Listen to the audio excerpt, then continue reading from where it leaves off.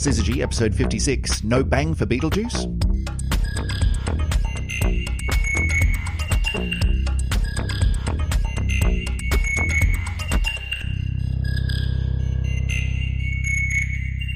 And welcome back. Welcome back. We've been away for a little while. Back for another edition of the Syzygy podcast. My name is Chris Stewart. Sitting opposite me at the table in her office, as ever, Dr. Emily Brunsden. Hi, Emily. Hello, hello. Where have you been? It's been Christmas and New Year. We've both been away, but some of us have been more away than others. I went on holiday. Yeah. Where'd you go? I went to Tenerife. Very nice. Fantastic. Tenerife. Now, that's one of those places in the world. There are a bunch of places in the world where I don't actually know where they are.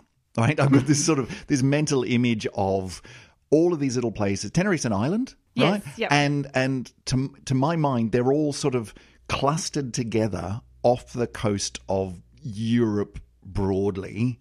But that could be literally anywhere, and I could be off by an entire hemisphere. I think you're off by a continent here, Chris. I literally do not know where any of these places are. So Tenerife, where is that? Tenerife's part of the Canary Islands, which is kind of to the left of Africa. Right. My apologies to everyone who lives there and geographers everywhere.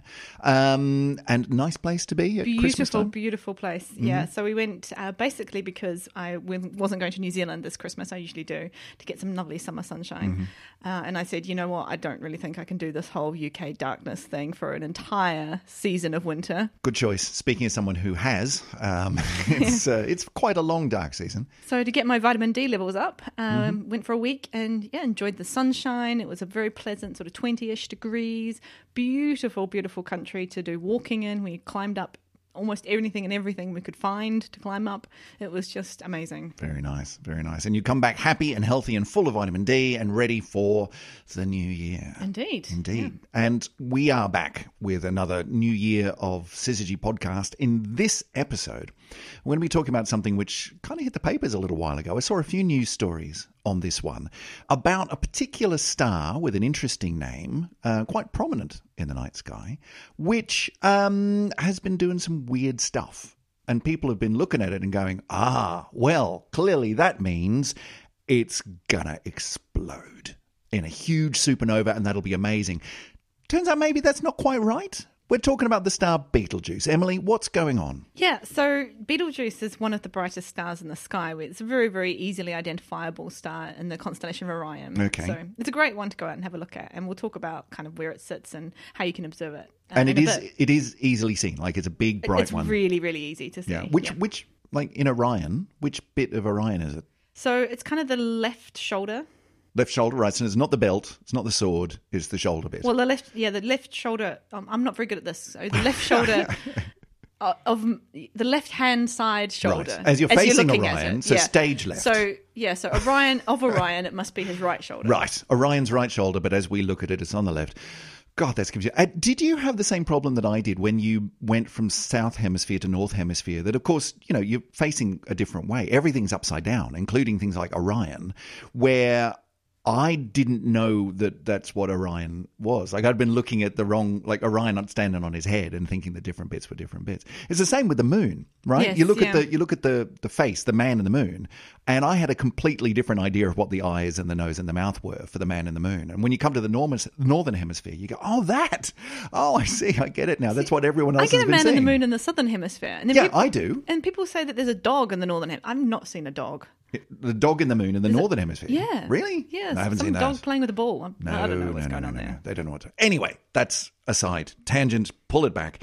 Betelgeuse, we're talking about. Yeah. You were telling me earlier that you have observed Betelgeuse recently. I have observed it. Do you want to just share that with us? Yeah, it was a very unprofessional observing session in the sense that it wasn't done under a telescope. Mm-hmm. It was done by me sitting in a nice spa pool in Tenerife looking up at the beautiful clear night sky. Have I ever told you how much I really don't like you sometimes? Yeah, okay. But was it nice? It was fantastic. Mm-hmm. But you can clearly see that Betelgeuse is not as bright as it used to be. No, okay, with the naked eye. With the naked eye. You can look at it as an astronomer. And I know, okay, don't write to me. I know that all astronomers aren't out there every night doing astronomy things by looking with their eyes at the sky. That's not how it works. But you can look at Betelgeuse and go, you know what? Kind of feels like it used to be brighter. Yeah, exactly. Whatever happened to the Betelgeuse we had before the war? Is that, over what kind of time period has it changed? So from October last year, October 2019 to December 2019, it's dimmed by about 2.5 times its normal brightness. That sounds significant. Yeah. Wow. So you could see that yourself with your naked eye. So people have observed this, and that's caused quite a few people in the world to go, well, that means what? What's the gossip? She's going to blow.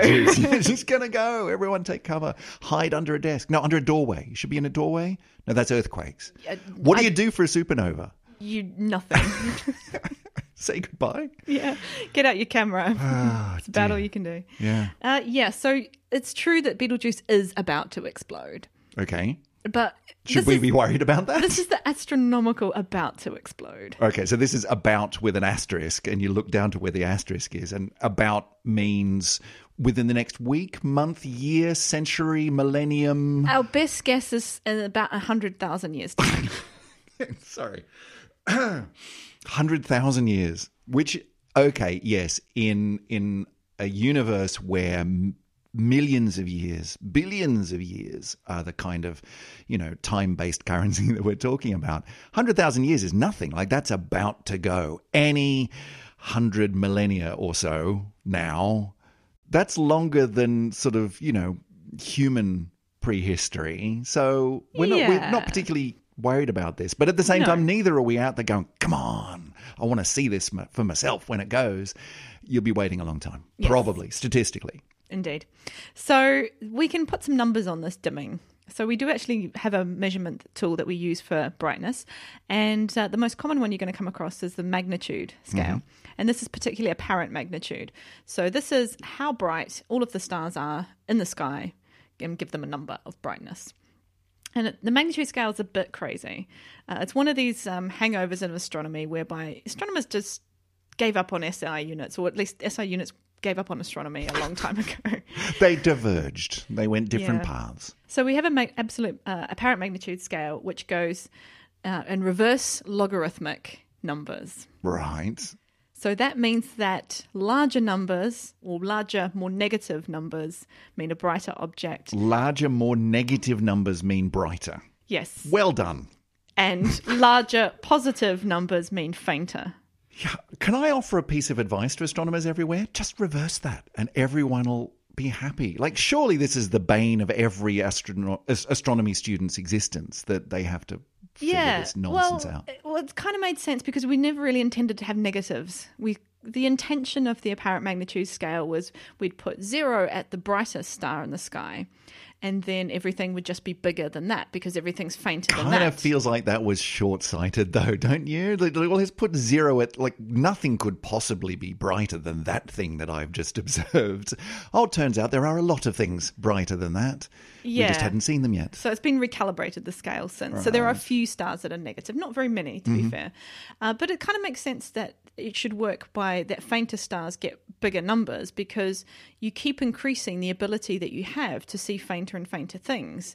And if you had to redefine your scale every time to be 0 for the faintest object that you could see... You've got the same problem. Yeah. That would be annoying. Yeah, or you'd be going way down into the negatives that way. Anyway, so, okay, all right. You've convinced me that it's not as crazy as it sounds. Still doesn't sound ideal, but fine. So let's give you some ideas to calibrate your number scale. So about 0 is about the star Vega. It was kind of supposed to be Vega, but Vega's not quite 0, but it's about... Ish. Let's say Vega-ish. And where do I find Vega? Is that familiar to me? Should be, maybe? It's in Lyra. But it's a prominent star? Yes, it's quite a bright People star. know Vega. Okay. Those of you out there in listener land going, yeah, Chris, come on, Vega. Okay, all right, sorry. Well, I'll give you another one. Okay, so the brightest star in the sky, apart from the sun, is Sirius, which is at minus 1.46. Okay. So did you say that's the brightest one in the That's the brightest sky? star, Okay. yeah. So Sirius is quite close to Orion. It's the dog star, if you like, the part of the Canis Major, who's following Orion on his hunting journey. And what else? So Venus is a bit brighter again. It's minus 4.2. Yeah, not a star, but still up there in the skies and very bright. Yes. And it's minus... 4.2. So it's not as bright as Sirius. No, it's brighter. It's bright because it's minus 4. Sorry. Yep, wrapping my head around this. Yeah. And so what the stars that you see on a clear night, on a sort of from a city-ish location, you're probably looking at stars down to about -2, maybe -3 if it's quite a bit darker. If you go to a really nice dark sky, and that's when you start to see the thousands and thousands of stars, and actually constellations even become very difficult to pick out. You're looking down to something like +6. Right. Or up to +6, so in the direction of fainter stars. Yes, I mean, those are the views that really take your breath away, is when suddenly just the sheer enormity of number of stars in the sky, all the little faint ones that you never knew were there, and they're just everywhere. So many stars. Yeah. So Betelgeuse has changed by a whole magnitude, basically. Wow. So it's gone from 0.5, so quite bright, to 1.5. Right, 0.5 to 1.5. So it's a change of 1. Changed quite a lot. Okay. But 1 doesn't sound like a lot, but then on a logarithmic scale, 1 is about 2.5 times brighter. Okay, yes, right. So that's a significant change. It's easily observable, even with just the naked eye. And why? Why would that be happening? I mean, you said a minute ago that Betelgeuse is going to, any 100,000 years or so now, is going to explode. But is it related to that, or is it something else? Do stars just do this? It is related to that. So Betelgeuse is a really interesting type of star, and it's probably best to start with, let's see what we understand about Betelgeuse so that we can understand why it might be doing this crazy stuff now. Makes sense. Even backtrack again. Let's look at Orion, the whole constellation that Betelgeuse sits in, because that's the story of Betelgeuse as well.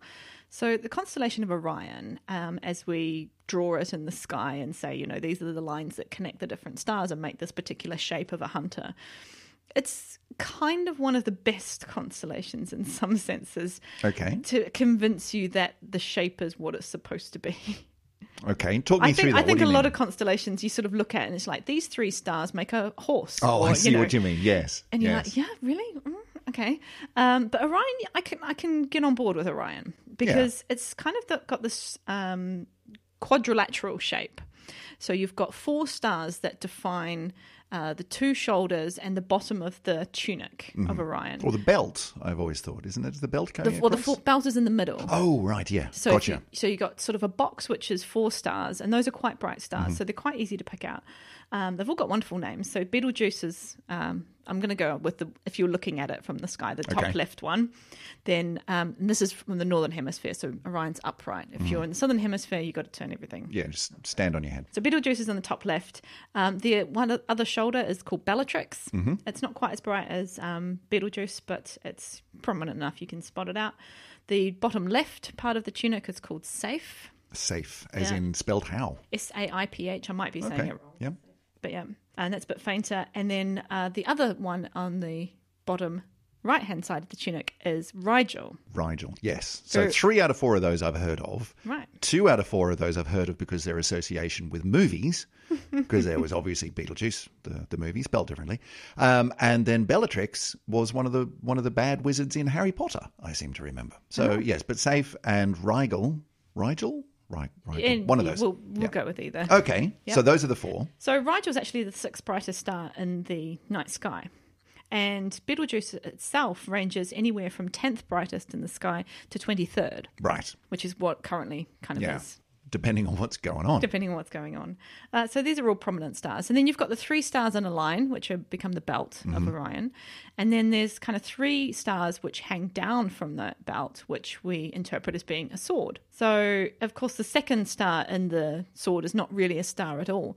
And it doesn't take much. You can even, if on a really good, clear night, see yourself that 2nd star looks a little bit fuzzy. But that 2nd star is not a star, it's the Orion Nebula. Ah, okay. It's one of the most famous astronomical images. It's a really close by nebula where we have a great star-forming region. Check the show notes because we'll have pretty pickies. Yeah, it's really fantastic. And then the whole of the Orion kind of area, if you imagine that the Orion Nebula is just this tiny little blob in the middle. If you actually look with really, really good, long, extended photography, there's a huge amount of nebulosity all throughout the entire constellation. It's absolutely huge. Right, okay. You can find all sorts of wonderful things in there, including things like Barnard's Loop, which is an enormous big arc of nebulosity that goes through the entire constellation of Orion. There's just a lot of fantastic stuff going on. And the reason is because not only is Orion, or the Orion region, really active in star formation, it's one of the biggest star-forming regions we think in the galaxy. Wow. Now, just back up a minute, because I always thought that one of the really interesting things about constellations, which are, let's face it, random collections of nearby stars in the sky as we see them. But I mean, if you were to go to some other part of the galaxy and look around, you would not see the same shapes in the sky because the stars, like it's not a plane. They're in 3D space. So the stars that you're talking about in Orion, how close are they actually? They could be incredibly far spread apart, but are you talking about bits which are sort of actually all in roughly the same kind of bit of space? Yeah, so many of these objects are really associated, truly. Wow, okay. So we call like a constellation something called an asterism, which means basically just, well, you see 3 stars in a row, for example, in the belt, but are they actually anywhere near each other truly in space? Yeah, Is one could be really far close, away and one really close. Yeah, so and actually the stars in the belt are not very well associated. They're just randoms. But things like Betelgeuse, Rigel, and Saiph are all pretty much between 800 and 1300 light years away. In fact, Bellatrix itself is the weird one because it's a bit closer at 250 light years. Right. So they are kind of part of this giant sort of bubble region of Orion. They weren't necessarily born like in the same cloud, but they're associated with the same kind of big structure. Okay, cool. In fact, we maybe think that Betelgeuse was kicked out of a closer structure because it's got this incredible space velocity, its own motion through the galaxy that would only have come about if it's been kind of a bit fussed with in the early part of its life. Cool. Okay. So most of them, something like 700 light years away, which is pretty close. So we're really lucky to have the Orion Nebula because it tells us a lot about star formation and it's nice and close, easy to observe. Yeah. So Orion, beyond being just a particularly good constellation, is actually a very useful thing to look at. Yeah. Okay. So Betelgeuse itself, within the constellation Orion, is something called an M-type red supergiant. All right, unpack that for me. M-type red supergiant. Well, we can start with the Betelgeuse and Rigel. They're 2 of my favourite stars in the sky because they are stars that are so bright we can actually start to interpret their colour just with the naked eye. So Betelgeuse, for example, is one of the reddest stars that you can see in the sky, and Rigel is one of the bluest. Right, that's why I've heard of Rigel before. Yes, yeah, and they're really handy because they're right next to each other, so you can observe them at the same time. Yeah, so if you're ever talking to someone about, hey, did you know the stars are different colours? Look, up there, that one, red, blue. See? Done. Yeah, exactly. So nicely that Betelgeuse is a red supergiant and Rigel is a blue supergiant. Yeah, handy. Yeah, so a red supergiant means that, the red is kind of self-explanatory. Supergiant gives you a hint of what's going on here. It's big. Yeah, this is a star that used to be an enormous blue supergiant, actually. It probably used to be an O star, which is the hottest classification of stars that we have. And it's evolved from that. It's gone through its fuel source, exhausted all the hydrogen in the core during hydrogen fusion to helium, and it's now turned into a red giant star. And it's so big, in this case, we call it a red supergiant. Right. How supergiant is supergiant in comparison to something that we know, which is us and our sun, the solar system? It's quite big compared to you, Chris. Well, okay, I didn't mean quite that personal. Even though I am quite a large man. Our solar system, yes, the sun and the earth. And so how big is a red supergiant? Well, rather large. So these things are notoriously difficult to measure the radius of, but because Betelgeuse is so close, we've had a pretty good crack at it. We can actually see the disk using really sophisticated interferometry. Really? You can actually see the size of the star. You can see the disk. Now, we go on a lot about how you just can't resolve stars. You can't resolve stars. Stars are points. You can't. Apparently, you can. You can for very close, very big ones. Yeah. And Betelgeuse is one of them. So our best guess is that if you put it in Betelgeuse in our solar system, the edge of the star would be somewhere between the asteroid belt and Jupiter. What? I thought you were about to say the edge of the star would be sort of somewhere towards Earth-ish. But no, you're talking like past Mars, Way out. past the asteroid belt and on its way to Jupiter. That's super giant. That's really, really, really, really big. Yeah, we weren't kidding. Wow. Okay, I've just completely recalibrated my notion of what that bigness means. Thanks. It's really, really crazy. Yeah, so that's about 4.5 times the distance from the Earth to the Sun. Wow. The sun's really looking kind of small now, and we think it's big. Okay, so that's Betelgeuse, red supergiant. Good? Yeah. Now, the interesting thing about that is even though it's so huge, it's only about 12 times the mass of the Sun. So it's really big, but really spread out. Really spread out, yeah. Wow. And this is what we call red giants because when you lose the ability to undergo the hydrogen fusion at the rate that you do when you're in your normal fusion state of a star, we call it the main sequence, then your core starts to contract and it does also, you can't hold on to the outer atmosphere of the star so tightly as it used to. And it's being sort of blown outwards by the radiation pressure that's coming from the reactions in the core. So the outer bits, but they're not being held on as tightly.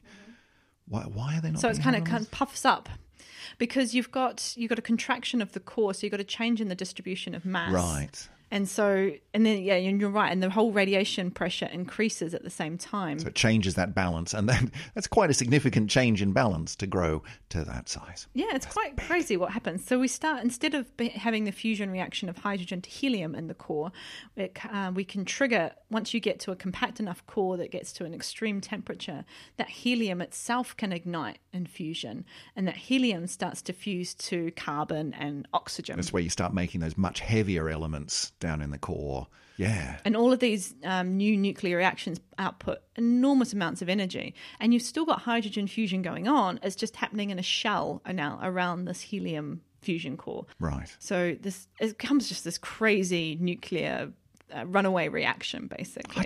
I'm still about 3 minutes back. I'm still trying to wrap my head around a star that's that big. But okay. All right. How big's the core at this point? Oh, well, I don't know the numbers. I haven't got them to hand, but it will be a huge core because it's much, much more dense in the core.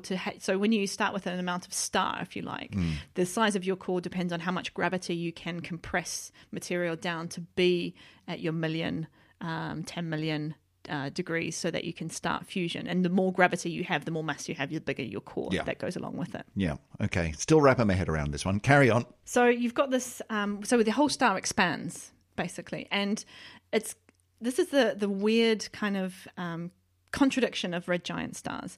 At the same time, they get brighter, but they also get cooler.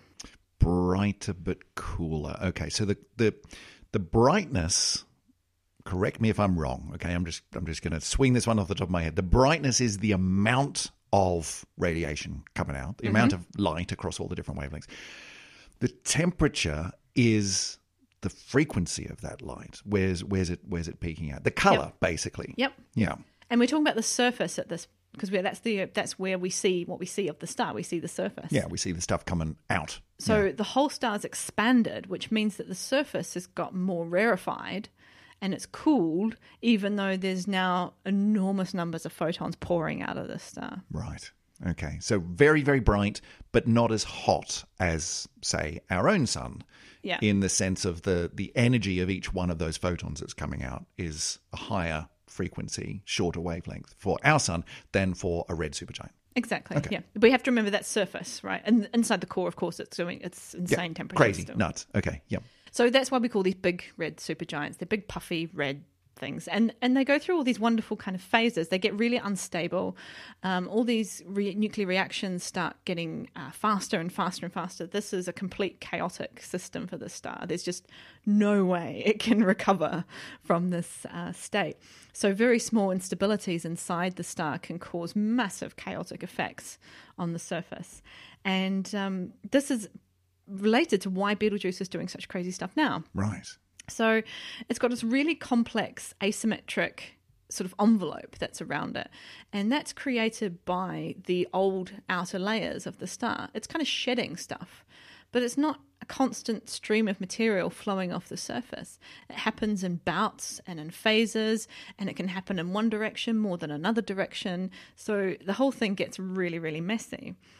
And you get this really extended kind of emission coming from the whole area around Betelgeuse. And this is one of the reasons why it becomes really difficult to measure its size even, because... So what does that even mean under those it's not even really circumstances? a sphere like anymore. Measure it today, tomorrow is something really different. And I mean, that's the, to me, really fascinating thing about all of this is that like these are changes that are happening across days, weeks, months. It's not, hey, we observed it 100 years ago and now we're observing it and it seems to have changed. It's no, this is changing on our timescales pretty quickly, which is amazing for something that it's big. It's incredible, yeah. And this is also why I love pulsations. And incidentally, Betelgeuse has pulsations. We understand that these This is your home turf. This is what you do. Yeah, the red giant stars have pulsations, and Betelgeuse is no different. We don't really know much about Betelgeuse's pulsations. We think that they're very long, period, because it's such an enormous star. But it's probably got some sort of fundamental pulsation that's maybe 1,000 days, maybe a bit more. So long. why is that so uncertain? You're sort of, you're talking about this like, well, we're not really sure. And I would have thought it's really close. You can see it, Emily. You can, you said you could actually see the disk of it. I would have thought, well, surely that's a really good candidate. So, okay, let's lock onto that and really measure the hell out of this thing and we'll understand it really, really well. Is it because it is so big and so chaotic? Yeah, we could observe it. Doesn't mean we're necessarily going to understand it in any hurry. It's part of that, but it's also because, well, first of all, things that are a couple of 1,000 days long, that's a few years, and it takes a long time to get good data on those. Okay. But even putting that aside, this is such a chaotic star that when you've got material that can come in and obscure the light, it's just kind of the old sheddings of the star. How do you know whether that's part of the pulsation or if that's part of the shedding? So it's just a bit too complicated. Yeah. And you want a simpler system. We've got bright spots that appear on the surface that are not, well geometrically distributed across the star, so they cause kind of inconsistencies in the brightness. It's really messed up. It's just too big and puffy and wobbly to really get a good grip on. Yeah. So when we think about why we're seeing this particular dimming, there's a couple of options. So I've gone and read a few of experts' opinions about what this might be, and it may well be actually a combination of several things. So it could be part of this envelope that's been shed, that's kind of come in like a fog, obscured the surface, which makes it appear a lot dimmer.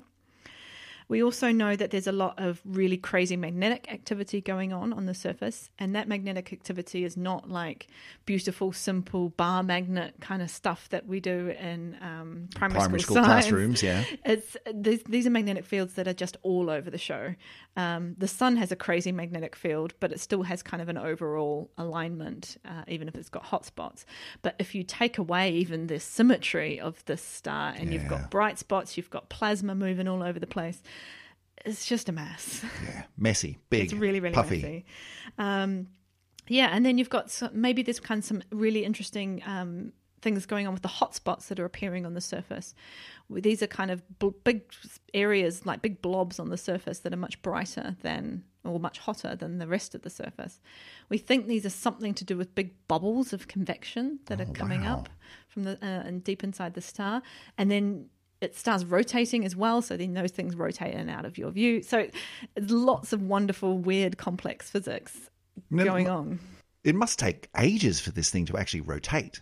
That's a good question. I haven't looked at the rotation. Something that size. Yeah. And it may just by conservation of angular momentum, it must be pretty. And it may even be for something that complicated. Like, what does rotation even mean? Yeah. Something that size. Well, that's the thing. The whole thing doesn't have to rotate at the same rate. It's probably got a lot of differential rotation. I'd love to see what this thing looks like. I mean, okay, maybe not quite up close, but I've been looking recently for some other work that I've been doing at some of NASA's solar observatory imagery of the sun. And it's, absolutely staggering. If you've never seen this stuff like this, it's all over YouTube. It's really easy to find. And, daily or multiple times a day, taking these amazing pictures of the sun. And you can see huge, just great explosions of gunk coming off the surface of the sun. And it is roiling and boiling around. It's amazing stuff. I would love to see what Betelgeuse looks like under similar kinds of observational circumstances. Just what the surface of this thing would even look like. Must be amazing. Yeah, so this whole envelope that I'm talking about with Betelgeuse, its mass that it's shed in previous parts of its evolution, this is probably something like 250 times bigger than the star itself. Wow. So if we say that this is about 5 astronomical units, Yeah. 250 times 5 is about 1,000 astronomical units. Which gets us where? Well, Pluto's kind of at its worst about 50. Wow. Okay. So this is a star and its sort of shroud that extends well beyond the boundaries of our solar system. Yeah. Wow. That's nuts. So It's no huge. wonder it's a little bit difficult to get a grip on what's happening here. What is this thing doing? Yeah. So, just some other cool little things about that Betelgeuse. Because it's so big and it's so bright, but it's so red, if you actually had eyes that could see the entire electromagnetic spectrum, the Betelgeuse would be the brightest star in the sky. Across all wavelengths? Yeah, because most of its light is wow. put out in the infrared. If you could see it, then it would Then it would be the brightest. It would just blow you away. You'd be like, "Whoa, what is that thing?" Wow, cool. Okay. Crazy. What else? So what else have we got? So Betelgeuse is a wonderful word. Let's come back to this. It is a the good naming word. of I mean, it. of all of the names of stars, it's up there and then there's Betelgeuse, and it's just such a nice word. No Yeah. wonder they picked it for the movie. So Betelgeuse is an Arabic word, or at least it maybe once was an Arabic word. Sure. You might notice that the stars in the sky have pretty strange names. You might expect them to have Latin names or maybe Greek names. Sure. If you're going to go by, say like plants, the plants' botanical names are Latin, for example. Sure. And that's true also for the constellations. For example, we basically use Roman and Greek names for planets. So, these do have the similar origins, but stars tend to be, not all, but many of the stars that have proper names are from Arabic. Yeah. Betelgeuse is not a Roman name. It's not not Greek. No.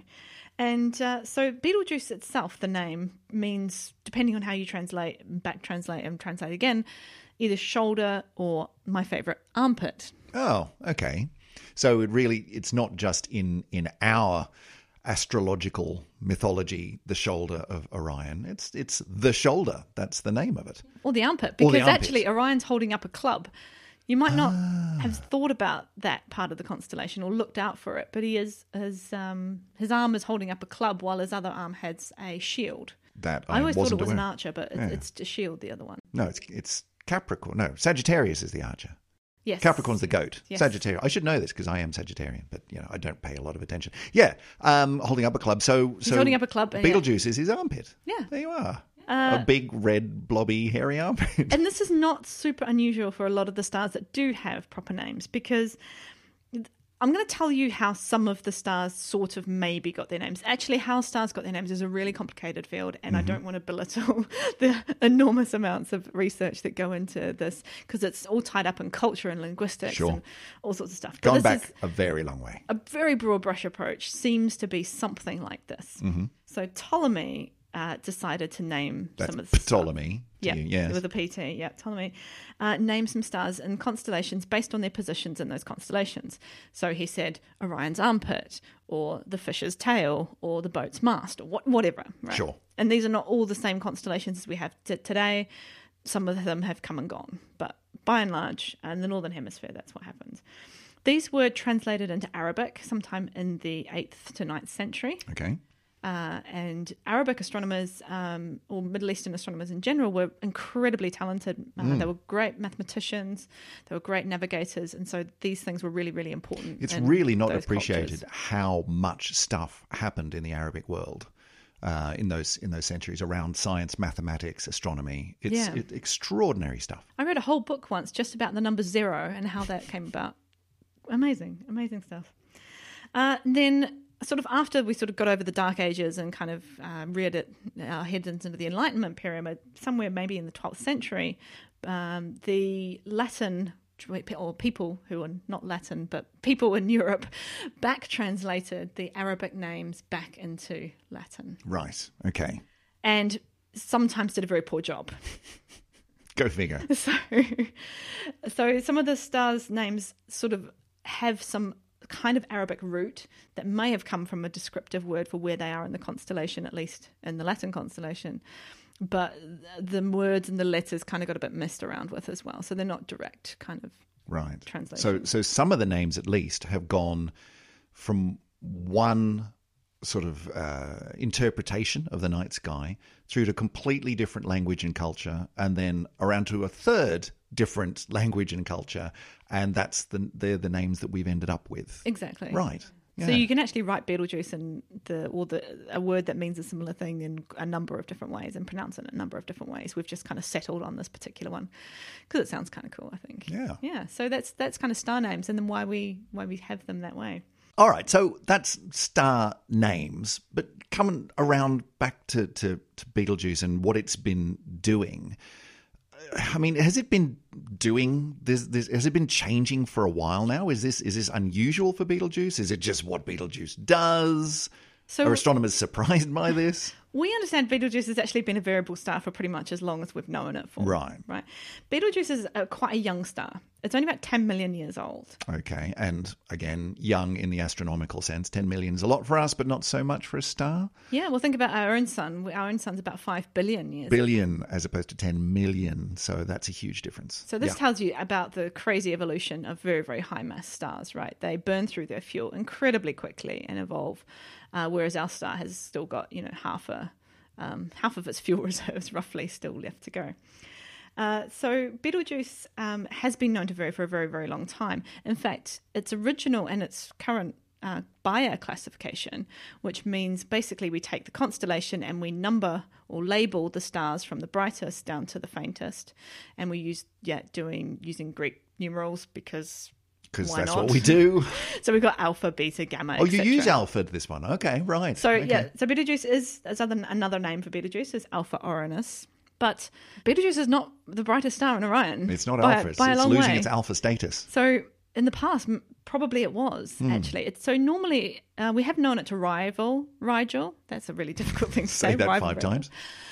So we have known it to be of similar brightness to Rigel. And maybe when Bayer was doing it in 1603, it was actually slightly brighter than Rigel. And so it got the alpha. It's certainly nowhere near alpha currently now. It would now be, what, at best, alpha, beta, gamma? Probably even further, yeah. Wow. I haven't looked through to see where it would sit in the moment, but yeah, it's a lot further. And then Herschel even saw in the 1800s a very similar dimming of Betelgeuse. So Herschel observed between 1837 and 1839, and he saw that it went from 10th magnitude all the way down to 23rd. How would they have been measuring that? Sorry, the 10th brightest star to the 23rd brightest star. Would that have been, like these days I can imagine you could observe something and go, let's literally measure how much light is coming from that star as opposed to that star. You could do that. Yep. In those days, were they just going, that one looks brighter than that one? Yeah, you had calibration. So you knew that Rigel was this number. So if it changes compared to Rigel, because Rigel doesn't tend to change, then you say, well, okay, it's fainter than Rigel, but it's brighter than Bellatrix, and it's brighter than this, and it's fainter than this. Right, okay. And actually, amateur astronomers, even to this day, have very, very good, strong abilities to do brightness measurements by eye. I've heard of observers for the AAVSO, which is the American American Association for Variable Star Observers. There are still professional observers there who are crazy good at getting magnitudes of stars just by visual observation. That's amazing. Yeah. You can train yourself to be incredibly good at this. And so but Herschel also had his telescopes, of course, as well. So he was able to look at even fainter things. Even so, I mean, comparing things which aren't directly right next to each other, that's still not an easy thing to do. Anyway, okay, let's say you can do that. People were good at that. And that, even going back to people like Goodrich, who was observing eclipsing binaries, this is what they did. They looked at the brightness compared to other objects. Cool. So Herschel observed in the 1800s an enormous change in Betelgeuse's brightness. And he also interpreted that as something to do with its evolution. So I don't think he went as far as saying it's going to blow, but this leads us to believe that Betelgeuse has pretty much been coming and going for a very, very long time. Been doing this for a while. So about 1 million years. So recent reports of Betelgeuse about to go kablooey any day now, you not so much. Take that with a grain of salt. No, and it's definitely not our number one candidate at the moment. Anyway. Which implies there is a number one candidate. Well, it depends on who you talk to. Okay, well, I'm talking to you. My information sources tell me. My insider sources. No. In the Bureau my of Supernovas. understanding is that maybe something like Eta Carina is a better kind of first option. Okay. But Eta Carina's also done some very calm things over the last sort of few years, so maybe it's gone off the charts. Ridiculously calm. But I mean, is that what people look for? Is this star is doing crazy stuff, therefore we think it's about to explode? Yeah, we don't really know exactly what's going to happen in the sort of moments before a star goes to a supernova. There haven't been terribly many observations like that, I guess. Well, yeah, and the observations we have very, very faint things. Mm-hmm. And you don't know it's going to go until it goes, and then you've got to go back into your data and then see, what did it look like yesterday? before it went? Yeah. And did we have observations of it, say, in the last year? Maybe we didn't. So it's not an easy science to do. 1987A, the supernova, which was in the Magellanic Cloud, was probably the closest good observation we have of that. But then that's still getting on to nearly 40 years ago. Yeah. So yeah. And even if you're talking about something which, best candidate for blowing up, it could happen anytime within the next couple of 100 years. It's really hard to get that amount of observing time, I would imagine. We just want to lock on this grant thing. proposal will be. We just want to lock on this thing for the next, let's call it half a millennium. Okay? Is that all right? Okay with you? Indeed. So it's not super accurate science. Right. Yeah.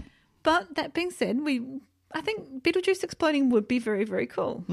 We'd be, first of all, completely safe. Good. Okay. 600 light years is a really nice distance to live from a supernova. It's far enough for it to be interesting but not deadly. Exactly. Yeah. So we wouldn't get kind of the really huge amounts of radiation of gamma rays, X-rays, ultraviolet. Would be fine. It's a long way away. That would all kind of, we'd get some, but it wouldn't be of that nature. Just out of curiosity, I do believe we have talked about this before, but let's say the closest star to us, other than the sun, which is, remind me, what's Proxima the next Centauri. Okay, yeah. Yep. Let's say that one went supernova. Forget about the fact that it may not be the right kind of star to do that. Let's say it did. How bad would that be? Pretty bad. Yeah. As in we're done. Yeah. Kind of bad. That's a radiation complete sterilization. The next of the planet. star, that's a really long way away, but that's a lot of wow. Okay. Yeah. So that's Supernovas are big, aren't they? They're pretty big. They're not mucking around. Supergiant supernova. We're getting a sense here that in astronomy, super means we're not mucking around. This is big. Yeah. Yeah. Okay. So, but Betelgeuse is far enough away that it would be spectacular, but not dangerous. It would look really pretty. What would it look like? So it probably means that Betelgeuse would look like something in the sky that's probably brighter than the full moon and very, very likely to be visible during the day. Brighter than the full moon. Wow. I mean, I guess it would take a while for it to actually, like you see sort of images of nebulae and so on, which have been, supernova that's then been expanding out all the time since. So it would take a while for Betelgeuse that explosion to sort of spread out. It would, So we would still see it as very, very small, effectively point-like star-like, just really bright. Yep. It wouldn't become big in the sky, just bright in the sky. Exactly, yeah. Wow. But once you could sort of waited a few thousand years, then you'd get some really nice nebulae from the telescopes. So I guess when we get to the end points of some of these conversations on this podcast, we invariably come around to the same question, which is, so Emily, from an astronomical point of view, why do we care about this? What's important in this story? Well, I've got two things. Go on then. Very, very different things. One is the science that's going on, and I think that's really exciting. We're so lucky to have the Orion Nebula close to us. We can see the birth of new stars in this kind of stellar nursery environment. We're also very lucky to have stars like Betelgeuse close to us because we can see the deaths of stars happening, and we can see the disk of Betelgeuse. We can observe these brightness changes. We can observe spots on the surface. That's really exciting. So all this information is telling us more about this physics that go on in stars and that play out from their birth all the way through to their death. So the fact that we've been observing Betelgeuse doing its crazy thing over the last however many months, if you take away the alarmist, it's about to explode, and it's like, well, let's shelve that for a minute. It's still really good stuff. Yeah, it's fantastic. And so we're going to learn a lot from all our observations of Betelgeuse now and in the future about how these very rare, very, very massive stars live their lives. But I think even more kind of exciting than that is that Orion's a really easy to identify constellation in the sky. That is true. I mean, if you were to ask people to go and find Orion, I would say a large number of people, I don't hesitate to say maybe most, would be able to do that. It's visible from nearly the entire planet because it's very, very close to the equator, the celestial equator. It's observable for several months of the year, generally January through to March. So now's a really great time to go out and see Orion because the sun's opposite part of the sky, if that makes sense. And yeah, there's enough bright stars that are in a strange enough shape that it's easily identifiable. Yeah. And so you can go out tonight or tomorrow or the next night that it's clear and see the evolution of stars happening live in front of your eyes. You can see that Betelgeuse looks a lot dimmer than Rigel and Bellatrix and so on that are around it. And that's crazy. Yeah, whereas it used to be, not so long ago in human terms, it used to be the alpha, used to be the brightest one in that constellation. It's now clearly, demonstrably not. Yeah. That's change. And in a few months' time, it may well be back to being nearly the same brightness as Rigel. Yeah, and you could even train yourself to even observe that for yourself. If other people can do it with their eyes, you can. Yeah. There's a challenge for this year, for 2020. What New Year's resolution did you make? My New Year's resolution is to be able to spot when Betelgeuse gets brighter again. That's a fantastic resolution. I like it.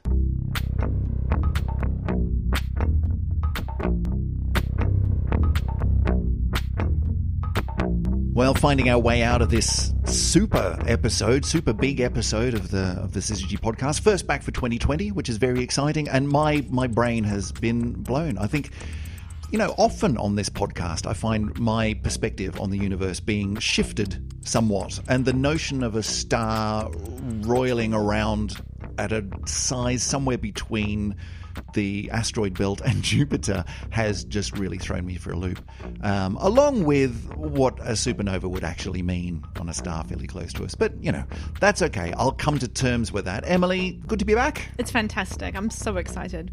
There's been so many new discoveries that have come out over the past few weeks, and several of them will be like, oh, that would be great to talk about. And I was so excited when you suggested this one. So I was like, oh yeah, Betelgeuse is great. I love Betelgeuse. It's a good one. I'm glad we did this one as well, because I didn't really know anything about Betelgeuse other than it helped to name a movie. We have had a few suggestions thrown our way from listeners, and by listeners I mean my mum. So we're able to start filling up the whiteboard here in Emily's office. But if you out there in listenerland have any thoughts, suggestions, comments, questions, ideas, then there are a bunch of different ways that you can get in contact with us. Emily, name one. Twitter. Yes. Yay. How do they find us? We are at SyzygyPod. And we are you type in SyzygyPod into Facebook. Yeah. You can get us up on Instagram. You can even get to our fantastic website, syzygy.fm. That's right. I think we've probably been a little bit quiet on the social medias over the Christmas period as we've been eating you had lamb, I had goose, which was rather nice over Christmas, which was good. But yeah, we've been a bit quiet on the social media, so it's time to ramp that one back up again for 2020. You can find us out there on the interwebs in those ways. There are other ways that you can get involved with this podcast other than sending us questions and ideas and comments and hellos and emojis. One of those ways is to help us out, to help us rise up through the noise of the infinite number of podcasts out there on the interwebs. The best way to do that is to just tell people, go and tell people about this fabulous thing that you've been listening to as you've been doing the vacuuming around the home. And tell them about Betelgeuse. That's right. You'll impress all your friends. Take them outside and point it out to them and say, that one there, it's going to explode any minute now. No, don't tell them that. That would be wrong. Leave a review on your podcast client of choice. Give us a few stars and a bit of a comment and a review, because that really does help us to rise up. Every single one of those comments helps us to move through the noise. And you can, of course, contribute financially to help us keep the lights on here in Syzygy HQ by going to patreon.com/SyzygyPod, of course. But otherwise, that brings us to the end of the first show for not just 2020, but for an entire new decade. Very exciting. So we'll catch you in, a week's time or so. Catch you later. Bye, everybody.